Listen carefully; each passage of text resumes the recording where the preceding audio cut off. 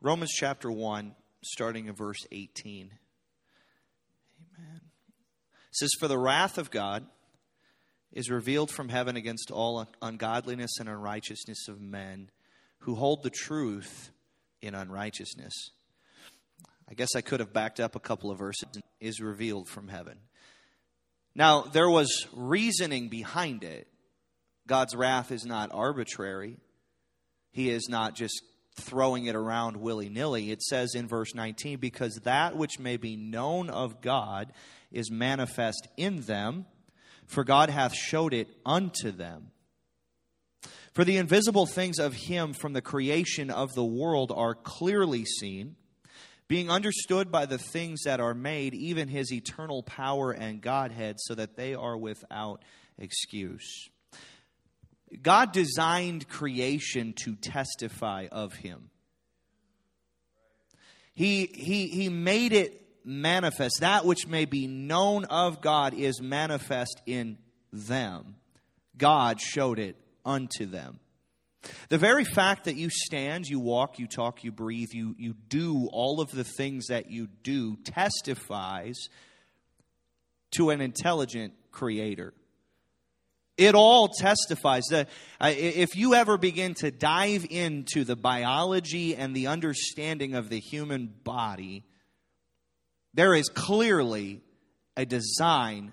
Somebody far superior in intelligence began to form something. Just study the phospholipid bilayer that surrounds the cells of your body and the various gates that allow molecules to move in and out of individual cells, and then think of the fact that that is replicated trillions of times in your body. Your body testifies of the fact that there is a God. And the invisible things from the creation of the world, they're clearly seen. And not only are they clearly seen, they are the only witness that some will have of the existence of God. And God says that's enough. But in verse 21, and now we get to the reason of why the wrath of God is revealed.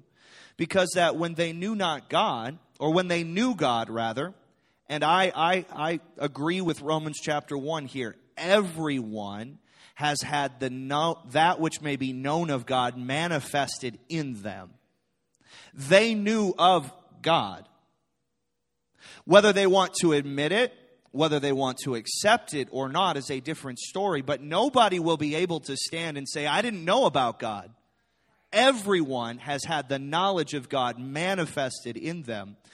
But when they knew God, they glorified him not as God, neither were thankful, but became vain in their imaginations, and their foolish heart was darkened.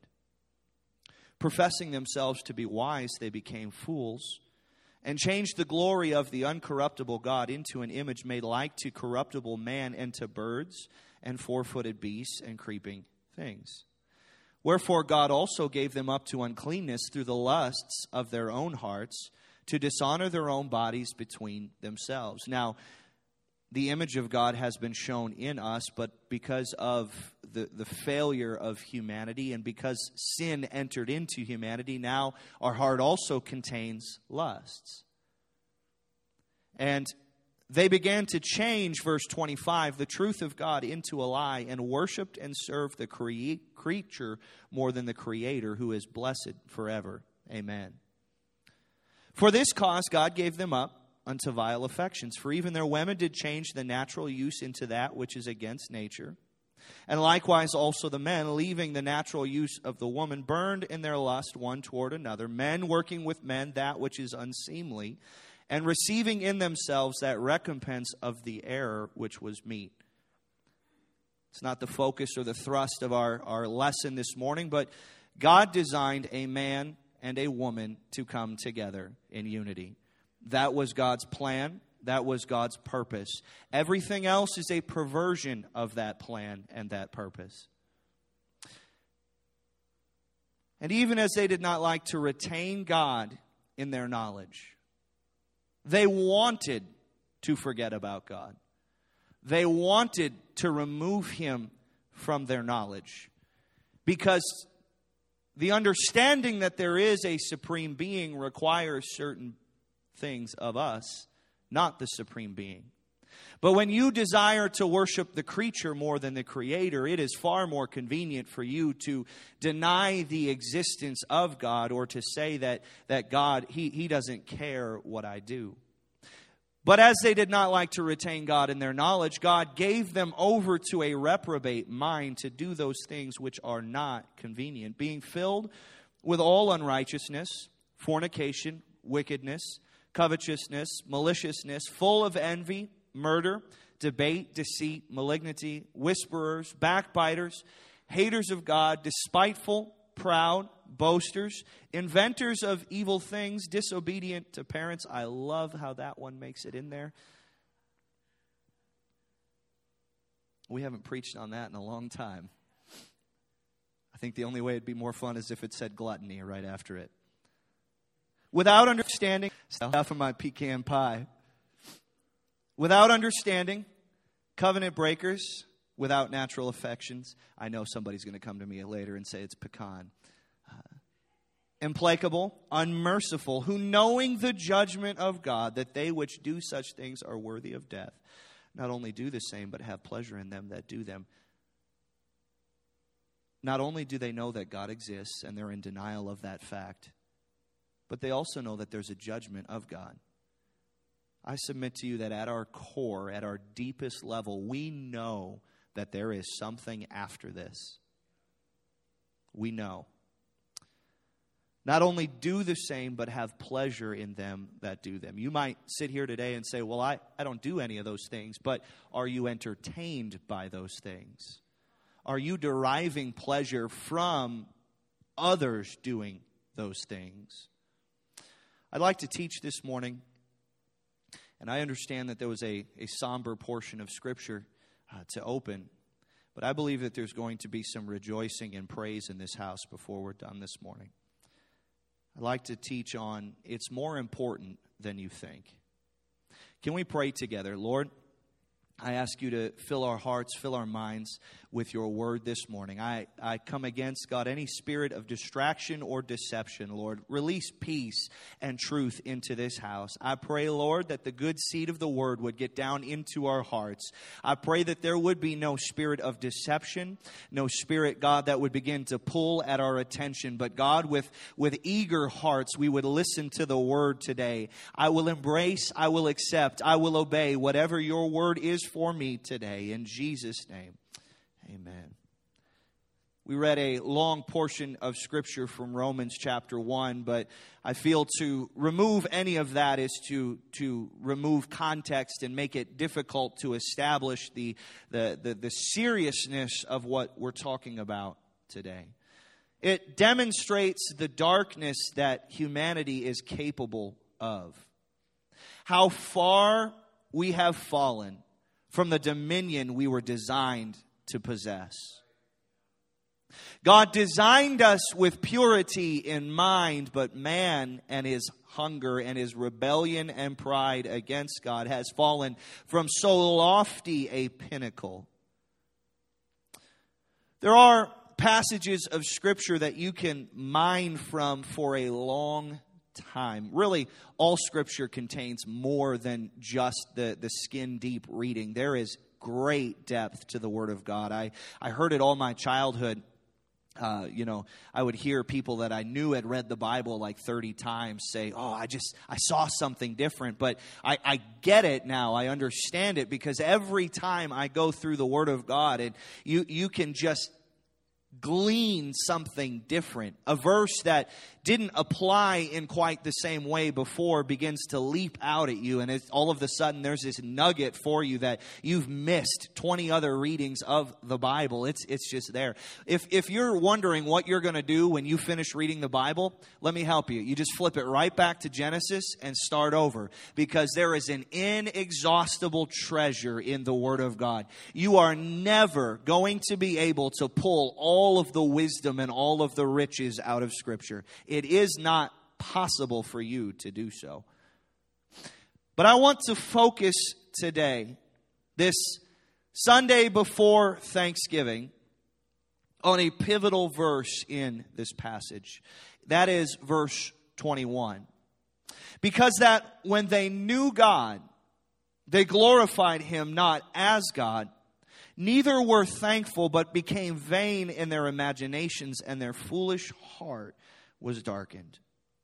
There were two items listed, two reasons why the wrath of God was to be manifest against the sons of men. And those two items were this. Number one, they did not glorify him as God, and they were not thankful. The depths of human depravity, ending in God handing them over to a reprobate mind, are due at least in part to a refusal to give thanks back to God. All of creation testifies to the existence and the intelligence of the Creator, and yet mankind in sinful pride chooses to reject that knowledge. But there is, and there always has been, an expected response from God. It's not my expectation. It's not Bishop's expectation. It's not just the culture of this church. It is God's expectation for us when we receive knowledge of the Godhead, and that is to give glory and honor to his name and to express thankfulness. It's no wonder that Paul writes again in 2 Timothy chapter 3 and verse 2, he says, for men, talking of the end days, he says, men shall be lovers of their own selves, covetous, boasters, proud, blasphemers, disobedient to parents. There it is again. My goodness. Next Sunday's lesson. Disobedient to parents. We'll have all the kids up here. It'll be grand. But watch this. Unthankful, unholy. Why would those two things be put together? They're put together in Romans chapter 1. They're put together in 2 Timothy. Because an unthankful heart will never pursue the holiness of a perfect God. An unthankful heart will explain away to come to the surface. An unthankful heart is only one step away from becoming an unholy heart as God begins to allow you, as you refuse to express your thanks to him, he begins to allow you to have what you think. Lately, just how blessed you are to know him. Just how blessed to have access to his word. You are not the highest form of an evolutionary process. You were created in the image of God. Well, you were created in the image of an all-knowing, all-seeing, all-loving God with purposeful access given to you to come into his presence. And when his prized creation fell, he did not just wipe his hands and retire to a different corner of the universe, but he became incarnate. He became sin for us. He took on him the goodness or the weight of all of our failures and mistakes. There's an old song that I could not get out of my mind as I was preparing for this morning. It's when I think of the goodness of Jesus and all he has done for me, my soul cries out, hallelujah. I've come today to challenge you. Maybe it's a little bit more animated than a typical Sunday morning, but we need to hit the brakes for just a moment and stop and consider how good Jesus is to us and begin to express that thanks back to him. When I think of the goodness of Jesus and all he's done for me, there's something down inside of me that has to cry out, hallelujah! Thank you, Lord, for saving me. Thank you, Lord, for the revelation of your word. Thank you, Lord, for access to you. Thank you, Lord, that I can come into your presence. Thank you, Jesus, that I can even know you, that holy name can even come across my lips. How can such imperfect lips breathe such a perfect name? of Jesus. How can we gather together today? This is not ritual. It's not routine. It's not just religion. There is something far deeper going on in this place today. There are intelligently created beings with their own free will and their own free choice who chose to put aside every pursuit of this flesh today to come to the house of God in community and glorify the name of God and give thanks to God. Matthew 12:34 says, out of the abundance of the heart, the mouth speaketh. Hebrews 13:15 says this, by him therefore let us offer the sacrifice of praise to God continually. That is the fruit of our lips, giving thanks to his name. It's more important than you might think. Your thankfulness is a critical element in your relationship with God Almighty. Your thankfulness is far more than something we should dust off and dig out 1 week out of the year before we turn the corner to Christmas. Your thankfulness is very closely tied to your holiness. It's very closely tied to your relationship with God. I've come to challenge you and to warn you today. Your mouth just might be telling on you. You will either express the thankfulness of your heart through your mouth, or the abundance of your heart will be expressed in other ways. An unthankful heart expresses itself through complaining lips. An unthankful heart expresses itself through fault-finding lips. An unthankful heart expresses itself through judgmental or unmerciful lips. An unthankful heart expresses itself because, remember, out of the abundance of your heart, your mouth speaks. What comes out of your mouth is not an accident. It is simply what is on the inside. It's an unthankful heart that expresses an entitlement mentality. Let me help somebody this morning. God owes you nothing. He owes you nothing. He's already given you access to Him. He's already given you access to a life-giving flow of His blood from Calvary. He's already given you the hope of glory and an eternity spent with Him. He owes you nothing. I'm so thankful today for the free gift of grace. Who or what am I that I have access to Jesus? Who and what am I? Not just to have the knowledge of God, but to have access to God. Connection to Him. And He does not get sick of me. He desires me. You ever been around somebody? Don't point, don't look. And like Bishop addressed last week, there's the 3-day rule. I mean, sometimes I'm around myself and there's a 3-day rule. I'm like, man, I got to get around some other people. I do not like me right now. But Jesus never gets sick of you. He never gets sick of you. Even when you're sick of you, He's not sick of you. He's trying to draw you to Himself. He wants you to come closer to Him. He wants you to be around Him. He wants you to be next to Him. He wants you to open up your mouth and let the fruit of your lips begin to give thanks and express His goodness and graciousness. It's far more important than we might think it is, but there's a God that never gets tired of His people lifting their voice in praise. 1 Thessalonians 5 and verse 18, I used this verse a couple of Wednesdays ago, but we go back to it tonight. It says, in everything give thanks. For this is the will of God in Christ Jesus concerning you. Now, I want to draw that distinction again. Giving of thanks, yes, it starts in the heart, but it does not stay in the heart. Thankfulness, like love, must be professed, it must be confessed out of our mouth to become effective.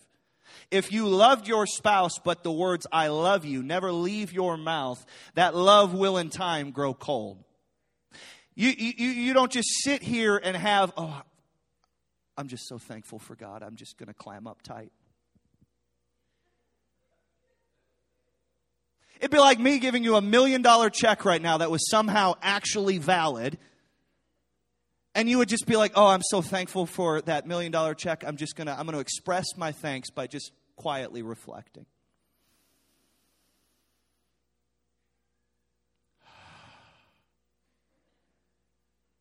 That's not what God is expecting from us.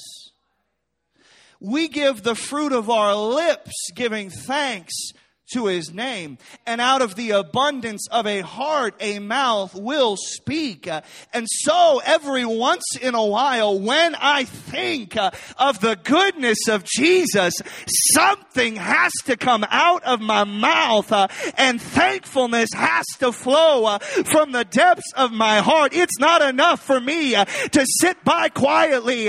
Anybody can profess to do that. But a blood-bought, Holy Ghost-filled saint of God ought to have a thankfulness that bubbles up out of them every once in a while. Oh, the goodness of God. And so Paul writes, in everything give thanks. For this is the will of God in Christ Jesus concerning you. If you are struggling to discern the will of God, let me help you. Just give thanks. If you don't know whether to go left, right, straight, or go backwards, just give thanks. Now, in the interest of this being a teaching session, I pulled up Strong's Concordance and looked up the meaning of that word, everything. Including all forms of grammar, this is what it means. All, any, every, the whole. All manner, all means, all ways. Any, anyone. Daily, ever, every one, every way, as many as, thoroughly, whatsoever, whole, whosoever. Let me simplify that. There is no asterisk. When God says, in everything give thanks, He doesn't mean, well, except for the Sunday when your car wouldn't start because it was cold. He didn't mean, well, except for the day when your dog peed on the carpet before you got home.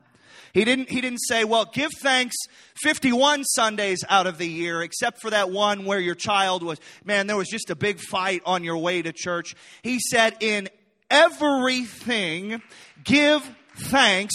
That is the will of God for His people. God's people should be easily distinguishable from the people of darkness because of the river of thankfulness that is ushered up out of their heart and flows out through their mouth. But the supreme knowledge of God provides reason for thankfulness regardless of situation.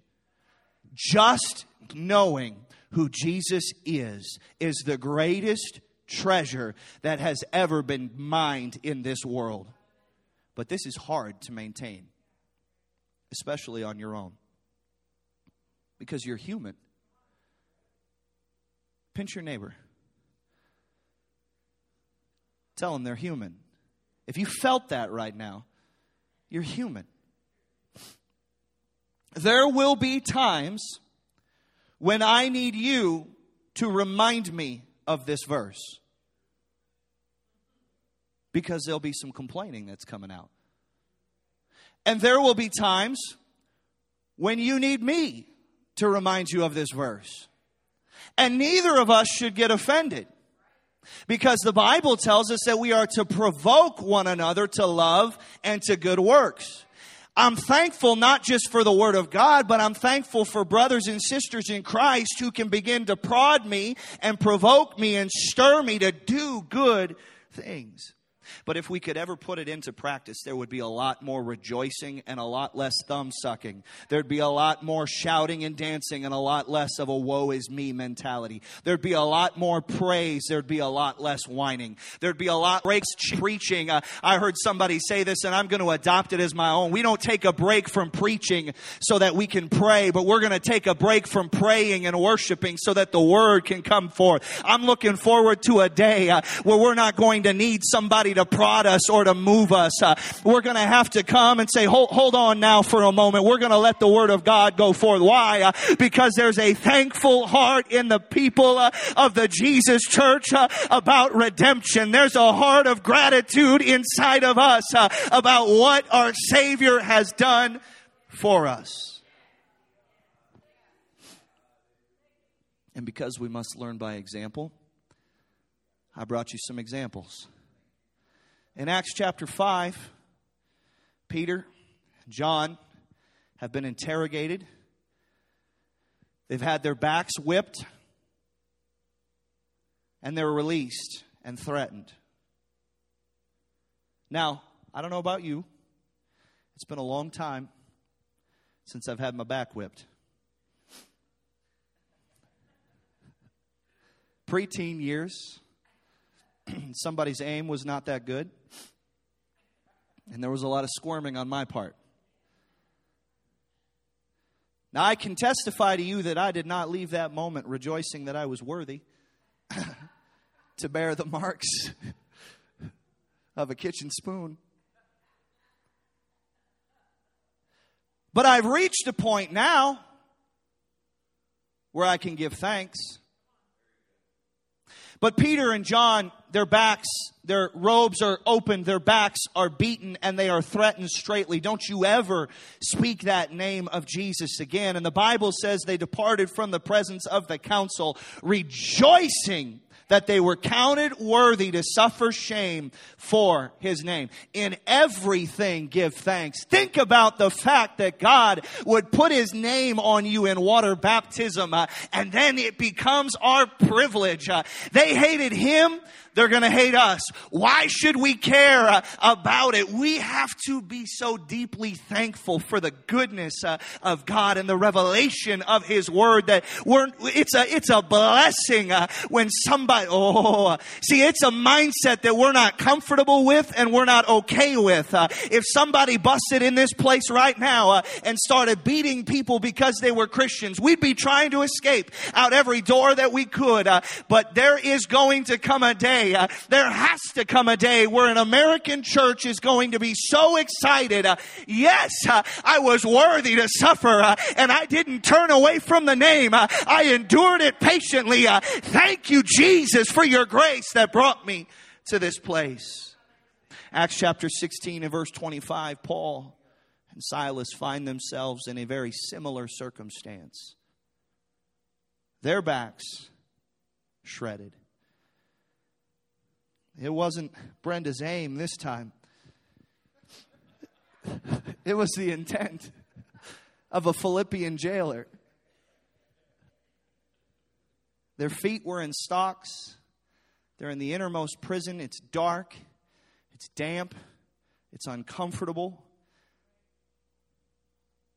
They don't have an understanding of infection control, and so their hamburger backs are being pressed against disgusting, vile things. Rats are probably crawling over them. And they were just trying to do something good. Just trying.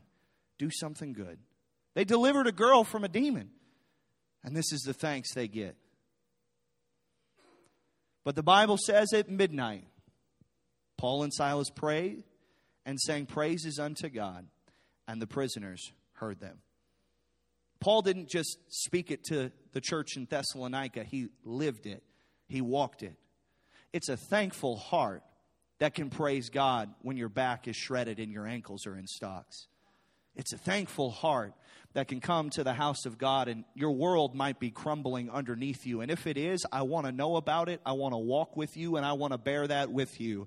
But the visitor that comes into this place ought not be able to pick out whose world is falling apart, because there's a thankfulness. Is not the knowledge of God enough for us to shout and dance and open up our mouths? Is not the blood that's been applied to our lives enough for? You don't need any other reason. You don't need any other prompting other than every once in a while when it crosses over your mind to think of how rich His grace and His goodness has been.